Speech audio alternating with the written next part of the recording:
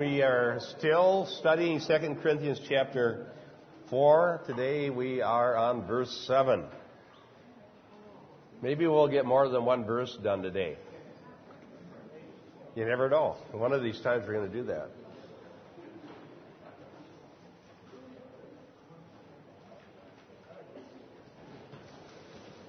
Okay, 2 Corinthians 4 verse 7, but before we open our Bibles to the passage and read it, I want to begin with prayer.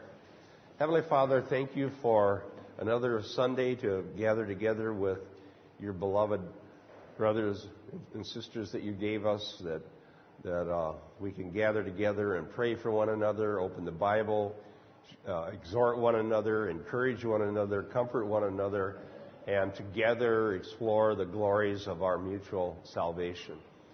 And again, we reach out to those who are listening from afar, who are hungry for the Word and perhaps don't have fellowship because of various reasons. We pray for them, and we thank you for them and pray that they would also participate and grow in grace and knowledge of their Savior, Jesus Christ. So we commit this Bible study to you in Jesus' name. Amen. Okay. This morning, 2 Corinthians 4 and verse 7. And let me read actually 7 through 9.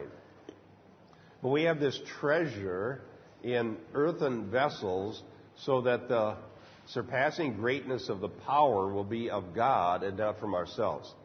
We are afflicted in every way, but not crushed, perplexed, but not despairing, persecuted, but not forsaken, struck down, but not destroyed. And as we get to those pairings of words, unfortunately, it's almost impossible to translate from the Greek and get the same play on words that Paul is making. But some very bright scholars have made their best effort, so I'll try to share that with you. Welcome back, Carl. How was your Bible? Was good? Bible collectors? Right. Yeah, Carl is the president of is it a national or international? International Bible Collectors. So that's why Carl had to build a new house to store his Bibles. Unfortunately, they didn't have the pocket versions back in 300 years ago, did they? All right. Anyhow, nice to have Carl and Karen back. So this is last week we were looking at the light of the gospel shining into lives and changing people. And now he's talking about the treasure. Now, so what is the treasure? Well, in the context, the treasure is the light revealed by the gospel. It's this glorious truth of salvation in Christ, the joy of knowing God and having our sins forgiven and being unveiled. Remember the veiling? The veil was over our faces like it was over Moses's, and so we couldn't see the glory. But through the gospel, God tears the veil, and the shining glory of God is shined into our lives so that we can see the truth that we were once blinded to because of our own sin. As we said earlier, the cause of the veiling isn't the gospel itself, which is clear enough. The cause of the veiling is sin and hardness of heart. Okay? So, then there's something else that Paul doesn't want to veil the gospel. And that is any kind of offense or scandal that people might feel because of his own afflictions. He, the messenger, Paul, the messenger of the gospel, bringing this glorious truth to people, comes in a pretty tough condition. And later in 2 Corinthians, there's a couple places where he has a litany of all the sufferings he's been through. The shipwrecks and the beatings and the stonings and the destitution and all of imprisonment, all the things that Paul has been through. So one of Paul's concerns is that the fact that he is not very impressive and that the gospel apparently hasn't made him all that healthy, wealthy, and successful would be an offense because the Corinthians were prone to listening to these traveling people called peddlers the super apostles, who had a more interesting message, and it came packaged better. Okay? And I think probably the best analogy in our day would be some of the TV preachers that seem so well packaged. Okay? And it looks so good, it sounds so good, it's so inviting and philosophically pleasing. Well, that was what these super apostles were like, that were getting the attention of the Corinthians and getting them to think that Paul really didn't look like much and doubt his message because of the way he looked. So that's why he says we have the treasure, this light of the gospel, in earthen vessels. Now, the Greek word for earthen vessel would be for the cheapest sort of clay pot that they had in the ancient world. In fact, this type of clay pot was so inexpensive that they didn't even bother to try to repair them. They just throw them away. They'd get cracked and they'd shatter and go into shards, and they were just pretty well worthless. In fact, there's a chapter in John MacArthur's book, Hard to Believe, that's titled after this here. What did he call it? A privy pot. Remember that? Yeah. So he had an interesting chapter in his book where he's basically based on this passage right here. So it doesn't look so good. Now, one of the questions is whether he's only just talking about his body, and maybe he's making a body-soul dualism here, saying that the treasure is the soul and the earthen vessel is the body. But that is not his point. I have an article coming out that was just written this last week that's going to take issue with that sort of understanding. All right? The sanctification is not anatomical. God sanctifies the whole person, body, soul, spirit, as he says in Corinthians. And it's not that our spirits are perfected and our soul is stuck between the spirit and the body's the problem. Now, to show you that he's not doing that, the earthen vessel is the whole person. Because look at verse 8. The first part of these sets of two and two, the first one is afflicted, which would make you think of his bodily sufferings. But look at the next pairing, perplexed. That's something that happens inside. Okay? So Paul's suffering was affliction and being perplexed. So both of those, that's the whole person. The inner person and the outer person is suffering. And so it's best, in my opinion, as far as I understand the whole counsel of God in the Old and New Testament, unless otherwise warranted, you should always take the person in a holistic way, because that's the Hebrew way of thinking. This parsing out the person into parts is sort of a Greek way of looking at things, or a Stoic way, but it wasn't a Hebrew way. Would you agree, Ryan? That they saw the whole person. The whole person turns to God. The whole person is sanctified. The whole person is lost. Whatever's going on, it happens to you as a whole person. And so we can see, and one of the ways that I have tried to help people who have got caught up into other kind of teachings is to if you look in Galatians 5, the litany of the flesh, if you look at that, you can see things that are called flesh, sarx, that have to do with the body, that have to do with the mind, and that are spiritual. It talks about outbursts of anger. That's something that comes from the soul. It talks about sorcery. That's a spiritual activity. And it talks about other things that would be connected to the body. So the whole person is either saved and the whole person is sanctified, or the whole person is lost and in darkness. That's how I understand it. So the earthen vessel is something fragile, inferior, and it was there's sort of how would you say it here? There's an irony in Paul's statement. Treasure in earthen vessels is an ironic statement. That's not something you would do. If you actually had a treasure, you wouldn't put it into a clay pot that's going to crack and fall apart and lose the contents. You would get a much more secure means of transport normally if you're going to carry a treasure around. You would not put it in a clay pot that cracks. So there's a certain irony to this. And this is Paul's self-defense. It's his self-defense to those super apostles who have caught the attention of the Corinthians and made him look bad. And we've seen quite a bit of self-defense already. Remember earlier he defended himself as to why he didn't show up. Well, why he didn't make the trip that he was going to make. He wrote a letter, and he gives a fairly lengthy description. We studied that about why he didn't come, because that was one of the things that his critics said. Well, he's not reliable. He doesn't show up. And Paul's response was, well, maybe it's true that I don't always show up when I said I was going to because of whatever reason, but I guarantee you my gospel's a lot reliable. The promises of God through the gospel are yea and amen. They're invariable. They don't change, and they're trustworthy. And now, so he says, well, why don't you look better? Let's look at that passage to just jump ahead a little bit and see what his critics are saying. 2 Corinthians 10. Let's just see what they say about Paul.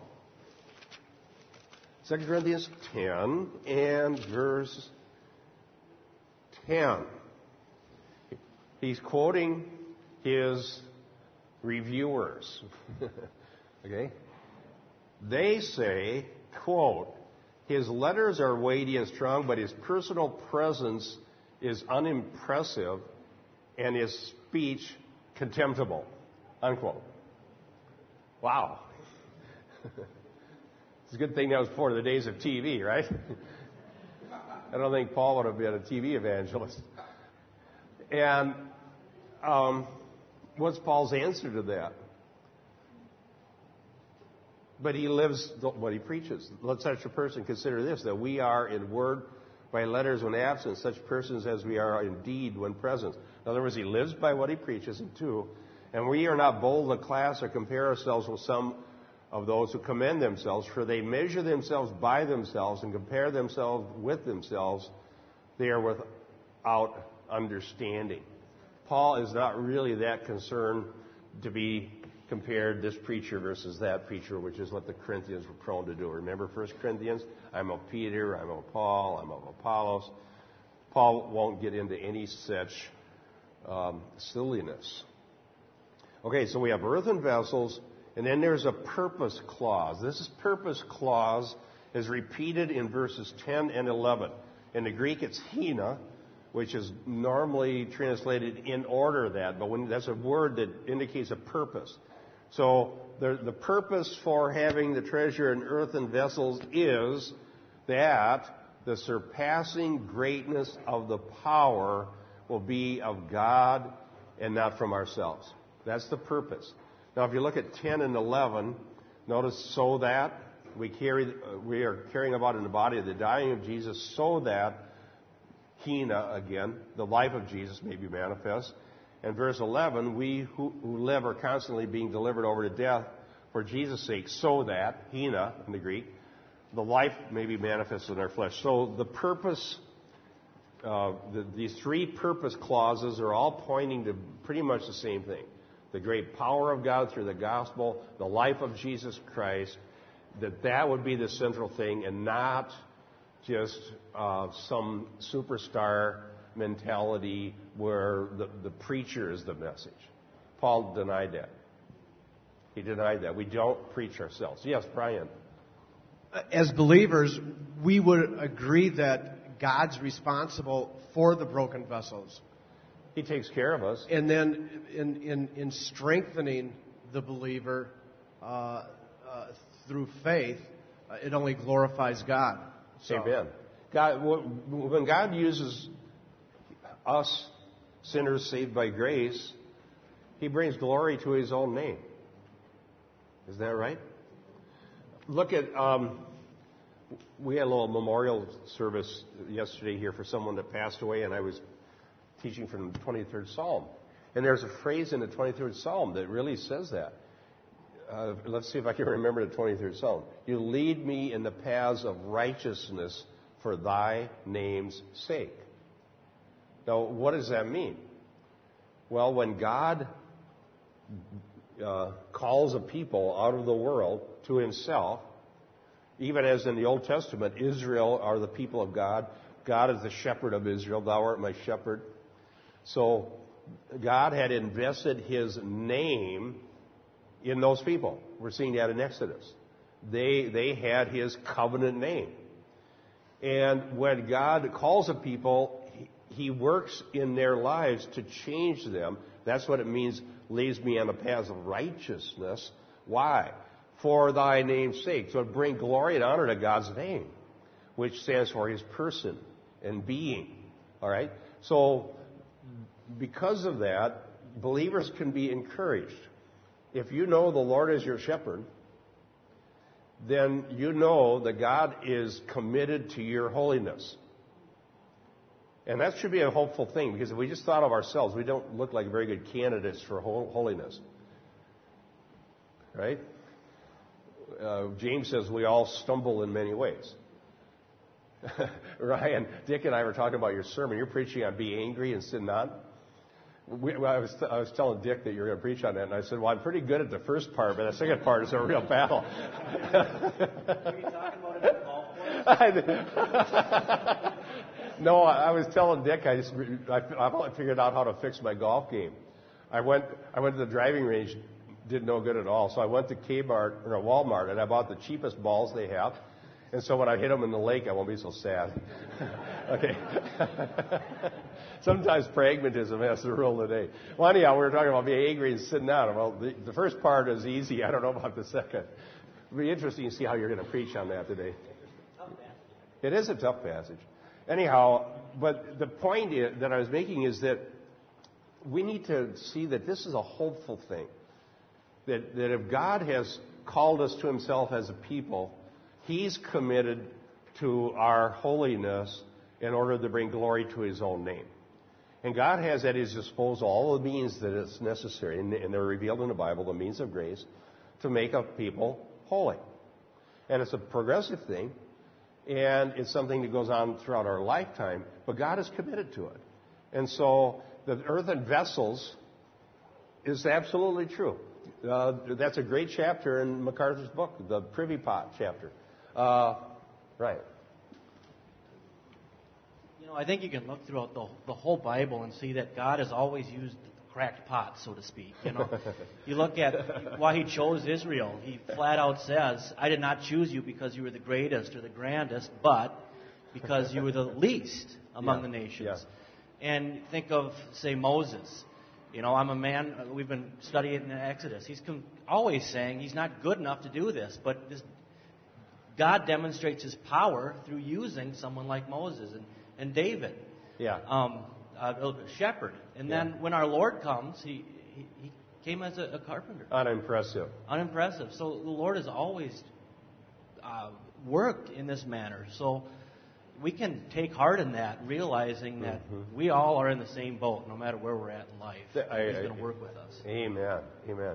Well, actually, it says in 1 Corinthians that God, He says, to think about, consider your calling, brethren. Not many rich, not many noble, not many wise. He chooses the things that are not. People have asked me, well, if there is such a thing as election, on what basis does God choose?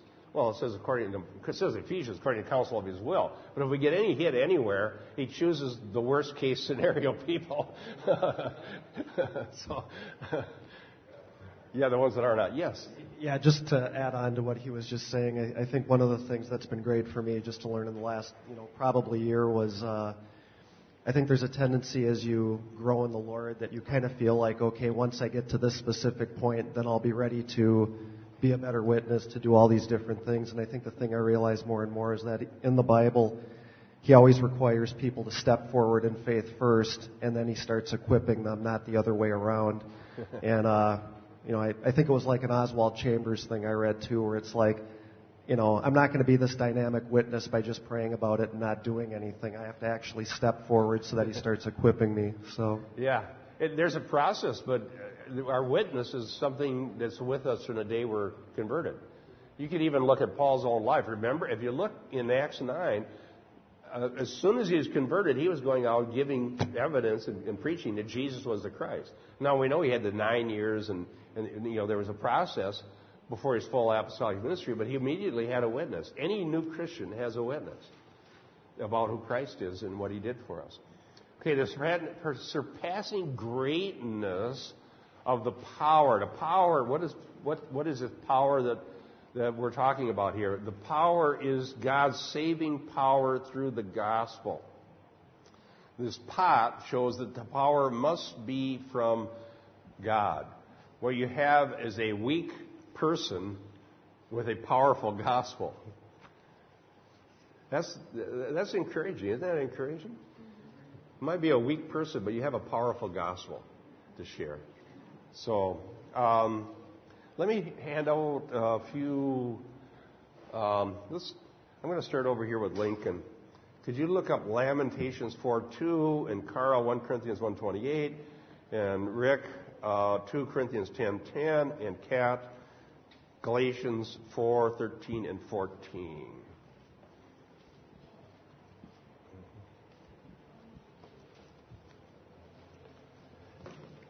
Okay, the first passage was Lamentations 4:2. The precious sons of Zion, worth their weight in fine gold, how they are regarded as earthen pots, the work of the potter's hands. So there's the earthen pots in the Old Testament. Absolutely. So it's amazing, the more you study, the more you find the Old Testament in the New and the allusions that are in there. The next one was 1 Corinthians 1:28. And the base things of the world and the despised God has chosen, the things that are not, so that he may nullify the things that are. That's the passage I was alluding to. Absolutely. So the base things and the despised things God chose. And again, as Ryan said, that's exactly the way with Israel. God chose, well, what did he? He chose a people that were actually only a person, Abraham. and he became a wanderer and went to Egypt, left his land, and so there's just one man, and then a family, and then all these problems as we were preaching through Genesis, but God preserved his promise through the lineage, Abraham, Isaac, and Jacob, and then using Joseph, and he created a nation out of nothing. And this nation still exists, Israel, and it's a sign of God's existence, that they may know that I am the Lord. That's what it says in the plagues. I'm going to do this. I'm going to bring these people out so that all the nations will know I am the Lord, Yahweh. Okay, Rick, the passage you have is 2 Corinthians 10:10.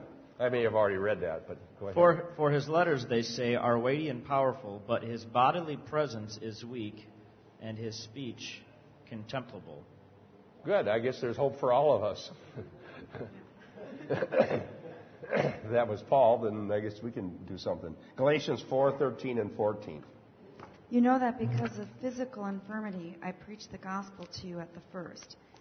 In my trial, which was in my flesh, you did not despise or reject, but you received me as an angel of God, even as Christ Jesus. Okay?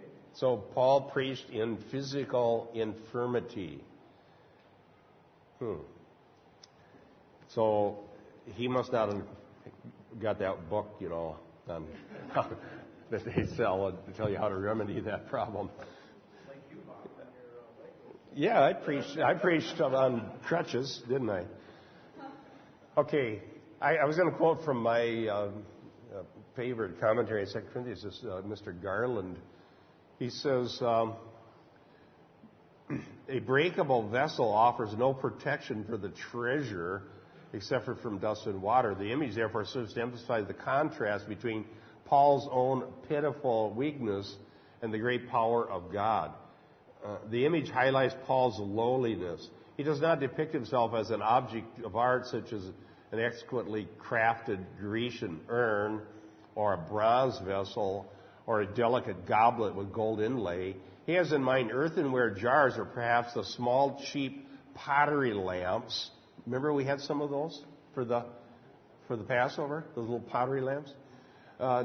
Neither were things of beauty. They lacked any outward luster in contrast to the treasure, and their cheapness would disguise the fact that they contained anything valuable at all. The contrast would emphasize the priceless value of the treasure compared to Paul's relative worthlessness. What the earthen vessel contains is the only thing that gives it importance. The image highlights Paul's expendability. Earthen vessels had no enduring value and were so cheap that when they were broken, no one attempted to mend them. They simply discarded them. Broken glass was melted down to make new glass. An earthen vessel, once hardened in a kiln, was non-recyclable. Easily broken, they were also easily replaced and not worth repairing. But the vessels essential. A later rabbinic tradition makes this comparison. Now here's a quote from one of the rabbis. Quote, just as wine cannot keep well in silver or gold vessels, but only in the lowliest of vessels, earthen ones, so words of Torah do not keep well in one who considers himself to be the same as silver or gold vessels, but only in one who considers himself the same as the lowliest vessels. So here in some rabbinic commentary, we're expressing the same idea that Paul had, that the words of Torah were for earthen vessels, not silver. That's interesting. I love commentaries that are able to show us the Jewish background. Those are the best. And that's one of the things in the last 150 years has been a real blessing to the Christian church, is all the research into the Jewish background. I have one more quote from Garland. Putting this treasure in unremarkable household articles keeps the pretensions and accomplishments of the gospel's ministers from obscuring the fact that the power does not belong to them. Paul confesses that no one looking at him would mistake him for something grand or be so taken by his grace and comeliness that they would miss the source of the power that was working in and through him to reconcile the world. In this way, he undercuts his showy, bombastic, and pretentious rivals whose manner was so different than his. So, as we can see as we're studying through Corinthians, there were some rivals to Paul that were quite different and had a totally different attitude, and they were the message. But in Paul's case, it's the light of the gospel of Christ that's the message. Now, in verse 8, it says, now here's where we have some interesting pairs of contrasts here. Afflicted, but not crushed, perplexed, but not despairing, persecuted, but not forsaken, struck down, but not destroyed. Now, in the Greek construction, what we have is a passive participle that describes a condition, and then another passive participle that describes a more extreme condition. And the whole section is constructed the same way, with passive participles. How can you put that into literal English? You would say, for instance, in the first one, we are afflicted. Using the passive participle, we are being the afflicted ones. All right?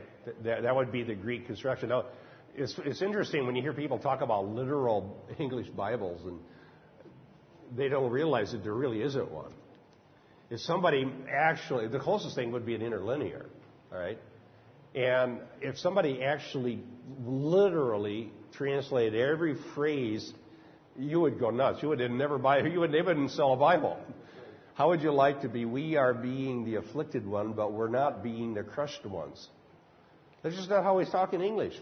The participles are everywhere in Greek, and it's just not how we talk in English. So give the Bible translators a break. They're helping you. They're making life less painful. Now, the second set here is interesting. Perplexed but not despairing. Well, afflicted but not crushed. Again, something bad, but it could be worse. Then perplexed but not despairing. Let me just give you the Greek and then tell you what's going on with this. The first word is aporumenoi, and the second one is ek aporumenoi. So it's the same word with this ek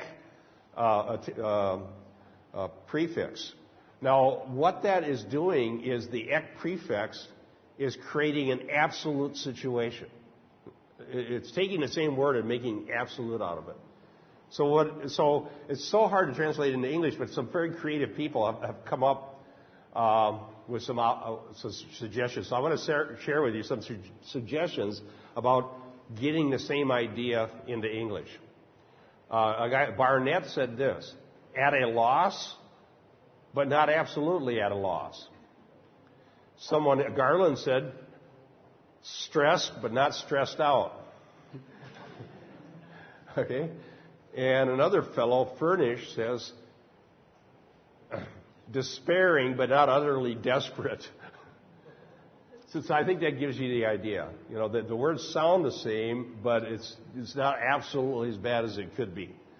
Perplexed, but not absolutely giving up. And I think that certainly should be encouraging to us because do you ever get stressed? Yes. The thing, and I've had some very, very difficult times in my life where I felt like this so much so, and I think what Paul's saying is literally true. The thing that keeps you from totally giving up is that you know the Lord. You know, that you might lose all hope that this life is ever going to work out when everything that you try to do has gone to nothing. Every hope and dream that you had looks dim and hopeless. But when you get down to that utter, seemingly bad situation, you can't ultimately totally give up because you still know the Lord. And the worst thing that's going to happen is you're going to die and go to heaven. You know, another, thinking of an implication of what you're talking about, I was thinking about going back to 1 Corinthians 10 when Paul says, no temptation has overtaken you, but as is common to man, and God is faithful, who will not allow you to be tempted beyond what you are able, but with the temptation will provide the way of escape also, so that you will be able to endure it. So, in a similar thing is being said there, that nothing is going to come our way which is going to be beyond what we can bear. And what's interesting in this text is it says he doesn't provide a way, but he provides the way, which is the gospel, which is Christ, who will always be with us. That's why we will never get to that point of utterly despairing. Amen. And the other part, my grace is sufficient for you? Yeah, 2 Corinthians 12. Paul actually asked for a messenger of Satan to be removed, or an angel of Satan, depending on how you translate it. And and God's answer was, no, my grace is sufficient.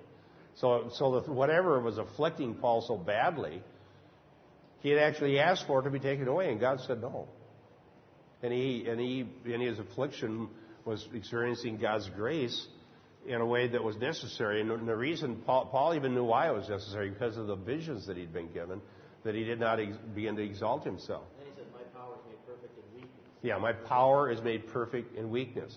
So the way of escape is through our faith in the gospel, is that God will never leave us nor forsake us. We may boldly say, I shall not fear. What will man do unto me? I'm living proof. I'm still going through problems. I have all my life through accidents and repairs and whatnot. And I'm still here. And you're still trusting the Lord? Right. Amen. Amen. Okay, stressed but not stressed out, despairing but not utterly desperate, not absolutely anything. Dale, if you could look up 2 Corinthians 1. Oh, did I forget to... Were you supposed to read Galatians and I forgot? No. Did you read them? All right. Was I here? Where was I? Zoned out. No, Galatians. Okay, now I remember that. Okay, yeah. All right. 2 Corinthians 1, 5 and 6, and then Michelle, Psalm 56, 2 and 3, and Robert, Proverbs 18:10, and Gretchen, Romans 5, 3 through 5. What's your name? Chad. Yep. Yeah, you told me that. Yep. James 1, 2 through 4. Yep. Okay, when you get there, 2 Corinthians 1, 5, and 6. For just as the suffering of Christ are ours in abundance, so also our comfort is abundant through Christ. But if we are afflicted, it is for your comfort and salvation. Or if we are comforted, It is for your comfort, which is effective in the patient enduring of the same sufferings which we also suffer. Okay, so Paul's affliction, as the church saw him finding comfort and hope in the midst of it, was designed to give them comfort because they also go through afflictions. Okay? So if God's great apostle can be suffering, so can we. Psalm 56, 2 and 3. My foes have trampled upon me all day long, for they are many who fight proudly against me. When I am afraid, I will put my trust in you. Okay? When I'm afraid, I will put my trust in you. The lament psalms are certainly a good study for any Christian. How these people in the Old Testament responded to their difficulties and their trials and their persecutions. And they weren't afraid to complain to God, sometimes quite bitterly. But in the end, almost, in fact, I think without exception, somewhere in the lament psalm there is, but I put my trust in God, or something like that. There's always a word of hope in the midst of the difficulty. Proverbs 18:10. The name of the Lord is a strong tower. The righteous run to it and are safe. You know, that's a good verse to show what they mean by the name. In other words, it's so connected to the person that it stands for the person, right? So where you actually are running to the Lord, but running to the name of the Lord is the same to run to the Lord himself, because he has revealed himself in his nature in his name. Okay, so that's what that shows that. So the righteous run to the Lord and they're safe. In the name of the Lord. Okay, Gretchen? Romans 5:3-5. Not only so, but we also rejoice in our sufferings, because we know that suffering produces perseverance. Perseverance, character, and character, hope. And hope does not disappoint us, because God has poured out his love into our hearts by the Holy Spirit whom he has given us. Amen. Yes. That's great, isn't it? He's poured out his Holy Spirit, and we have hope. All of these passages that we're reading are true for all Christians. I have an article that Dick has in his hands now to edit that we're going to publish next month. And I'm arguing, actually the article is about pietism and why I'm against it. And what I argue is that any type of doctrine that divides the church into the haves and have-nots, or into categories, with some people in elite category and the others in the lesser category, I believe is a false doctrine. Okay? And that the body of Christ is one. And that we're all in the same boat. We're all sinners saved by grace. We're all needing sanctification. And yes, there's a continuum. Some have, there's gifts and distinctions and what have you. But even in those passages where Paul talks about distinctions, he's careful to make sure that there's no division and that there's no kind of a category thing going on with the haves and have-nots. So for example, look at 1 Corinthians 12. So we're reading these passages. They're all true for all Christians. There's nobody that learned a secret that makes them a better Christian. There's no such thing. And the amazing thing is that the most popular literature in Christian in America, the most popular Christian literature that's been written in the last 200 years, is almost always by pietists who claim to have the secret of some better way to be a Christian. This Hannah Whitehall Smith, The Christian Secret of a Happy Life. Pietist. There's no secret. If it's a secret, then she doesn't know it. Okay? There's no secret. It's only what's revealed. If it is a secret, then you can't write a book about it. Keep it to yourself. We don't want your secret. Don't ever put that in your title. 1 Corinthians 12. Look at here's why I'm against that sort of thing. Maybe it's well-meaning. It's going to show people how to have a better prayer life, or how to be more sanctified, or how to be more happy, or how whatever. Maybe it's intended for good purposes, but that kind of pietistic literature always creates this idea that there's some elite kind of Christian and the rest of us, we just don't get it. And I don't think we should ever divide the body into anything. Just in a moment. Roger's going to want to say something in a second. Now look at now when he talks about differences in 1 Corinthians 12, varieties of gifts, but the same Spirit. Notice there's always something that's unifying. Varieties of ministries, the same Lord. Varieties of effect, but the same God who works. And then he goes on to the list of these gifts of the Spirit. But then, but look at verse 14, that he doesn't want us to ever consider that if someone has some superlative spiritual gift, that somehow they're in a different class or different category. They're not. Because it says in verse 14, for the body is not one member but many. If the foot should say, because I'm not the hand, I'm not a part of the body, it is not for this reason any less a part of the body. And if the ear should say, because I'm not an eye, I'm not a part of the body, it is not for this reason any less a part of the body. If the whole body were the eye, where would the hearing be? Now look at verse 18. But now God has placed the members, each one of them, in the body, just as He desired. And if they were all one member, where would the body be? But now there are many members, but one body. Now look at verse 22. But on the contrary, it is much truer that the members of the body, notice this word, which seem to be weaker, are necessary. Okay? And verse 23, and those members of the body which we deem less honorable, on these we bestow more abundant honor, and our unseemly members to have more abundant seemliness, whereas our seemly members have no need of it. But God has so composed the body, giving more abundant honor to the member which lacked, that there be no division in the body. So I cannot see how anybody reading that would get the idea that there's some sort of a two-tiered Christianity with some people in an elite category and the rest of us just sort of fumbling around because we don't know anything. It's just, you just can't do that. And I give in my article a whole litany of some of the different approaches that have existed, and I tried most of them.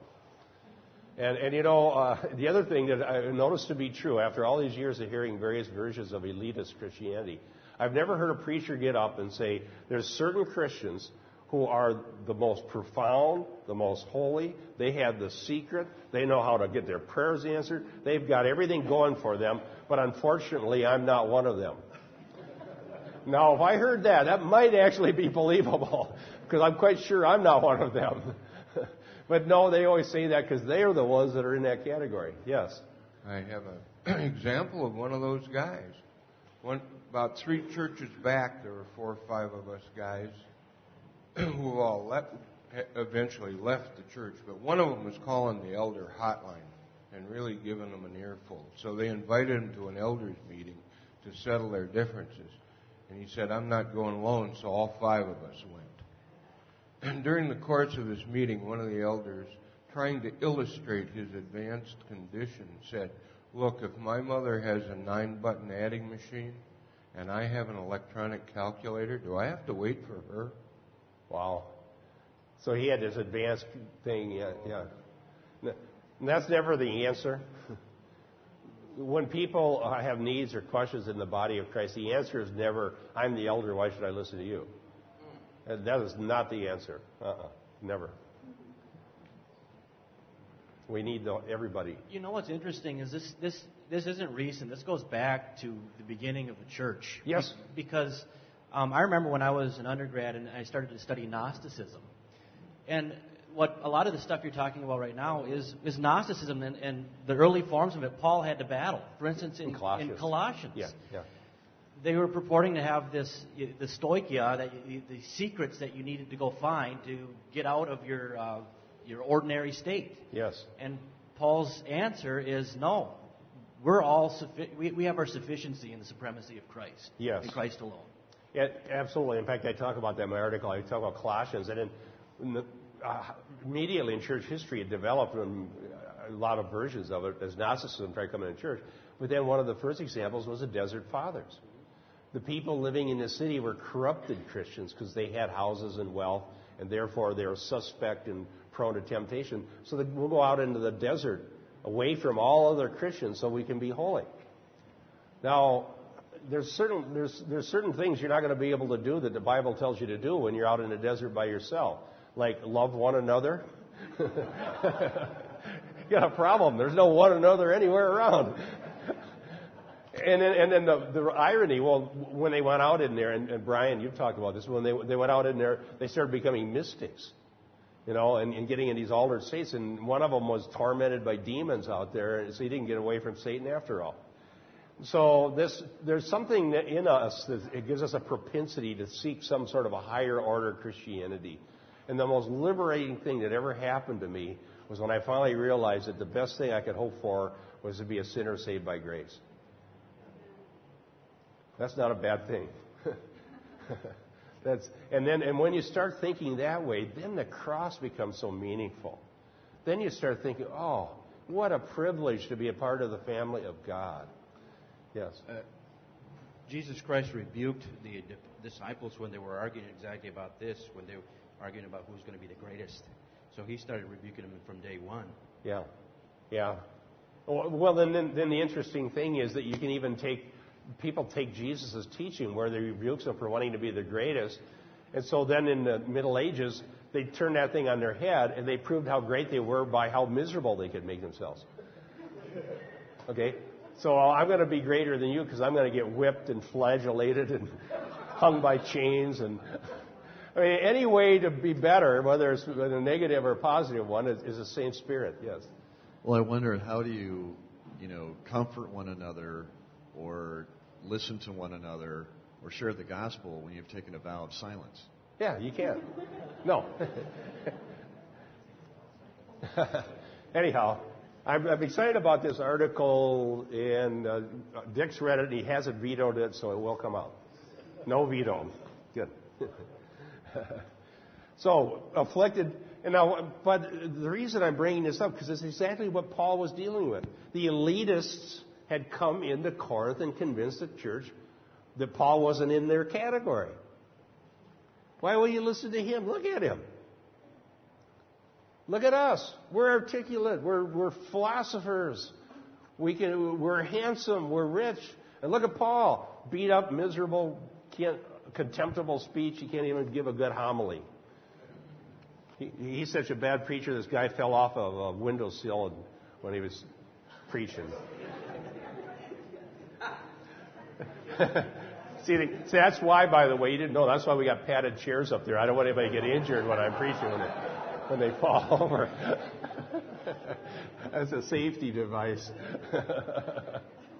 All right. Let's go to the next little section here. Oh, somebody. Oh, you had a verse. We didn't finish. Oh, yeah. Sorry, Chad, you're very patient. James 1:2-4. My brethren, count it all joy when you fall into various trials, knowing that the testing of your faith produces patience. But let patience have its perfect work, that you may be perfect and complete, lacking nothing.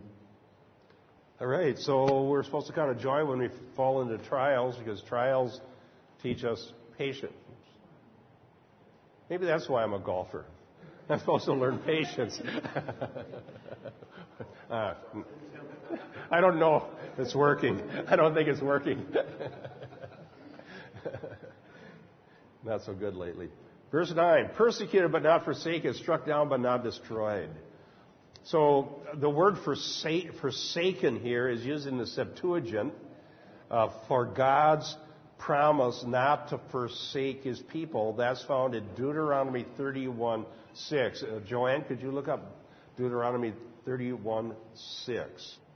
The same word, by the way, is used by Jesus in Mark 15:34. My God, why have you forsaken me? And it's also found in Psalm 22:1, which Jesus was citing on the cross. My God, why have you forsaken me? So the difficulty is that God promised not to forsake his people, but when Jesus was bearing God's wrath against our sin, he experienced all of the anguish of God forsaking because of sin. Okay, Deuteronomy 31:6. Be strong and courageous. Do not be afraid or tremble at them. The Lord your God is the one who goes with you. He will not fail you or forsake you. So God goes with you. Be courageous because God's with you and he won't forsake you. And there's something like that found in Hebrews 13. So when it tells us not to fear man, I will not fear. What shall man do unto me? Why? Because God says He won't forsake. Is that right? That's how you overcome the fear of man. So persecuted but not forsaken, struck down. I have another one of these scholars who try to bring this into English, the wordplay that's going on in Greek. And I like this one. He says, knocked down but not knocked out. Okay? Knocked down but not knocked out. You'll get up to fight another day.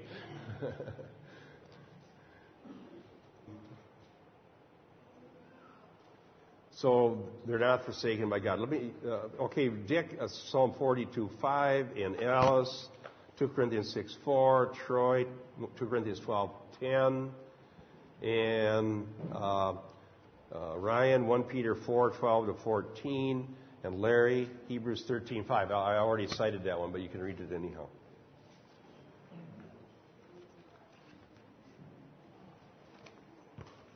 All set? Yes. Psalm 42:5. Why are you in despair, O my soul? 42:5. Okay. Why are you in despair, O my soul? And why have you become disturbed within me? Hope in God, for I shall again praise Him for the help of His presence. So it's scriptural to talk to yourself? That's what's going on. Why are you in despair, O my soul? Trust in God. So the psalmist is telling himself to quit despairing and start trusting God. Okay. 2 Corinthians 6:4. But in everything commending ourselves as servants of God, in much endurance, in afflictions, in hardships, in distress, in beatings, in imprisonments, in tumults and labors, in sleeplessness, in hunger, in purity, in knowledge, in patience, in kindness. Did I go past where I needed to go? Well, the idea Sorry. is that he has a litany of his sufferings Yeah. there. Yeah. It's all good or all bad, depending on how you look at it.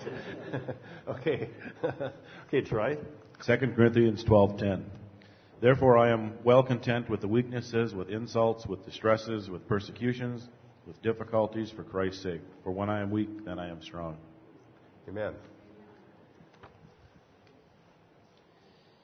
1 Peter 4, verse 12. Beloved, do not be surprised at the fiery ordeal among you, which comes upon you for your testing, as though some strange thing were happening to you. But to the degree that you share the sufferings of Christ, keep on rejoicing, so that also at the revelation of His glory you may rejoice with exultation. If you are reviled for the name of Christ, you are blessed, because the Spirit of glory and of God rests on you. Amen. Hebrews 13:5.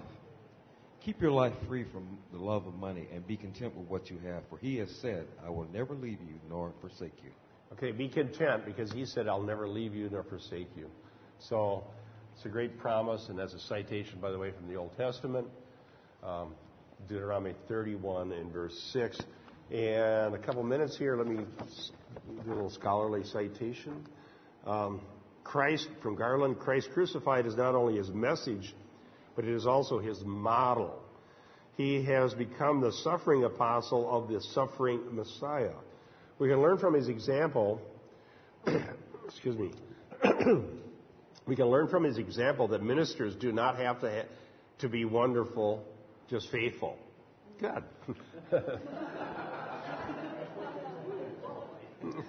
There's hope. Many labor under the enormous burden of trying to be wonderful in the eyes of others rather than simply trying to minister to them. Wow. Many a minister suffers burnout from trying to run a sparkling program, keeping up attendance while keeping down conflict, and preaching catchy sermons instead of preaching Christ. Wow. And this is from a scholarly commentary. It's interesting.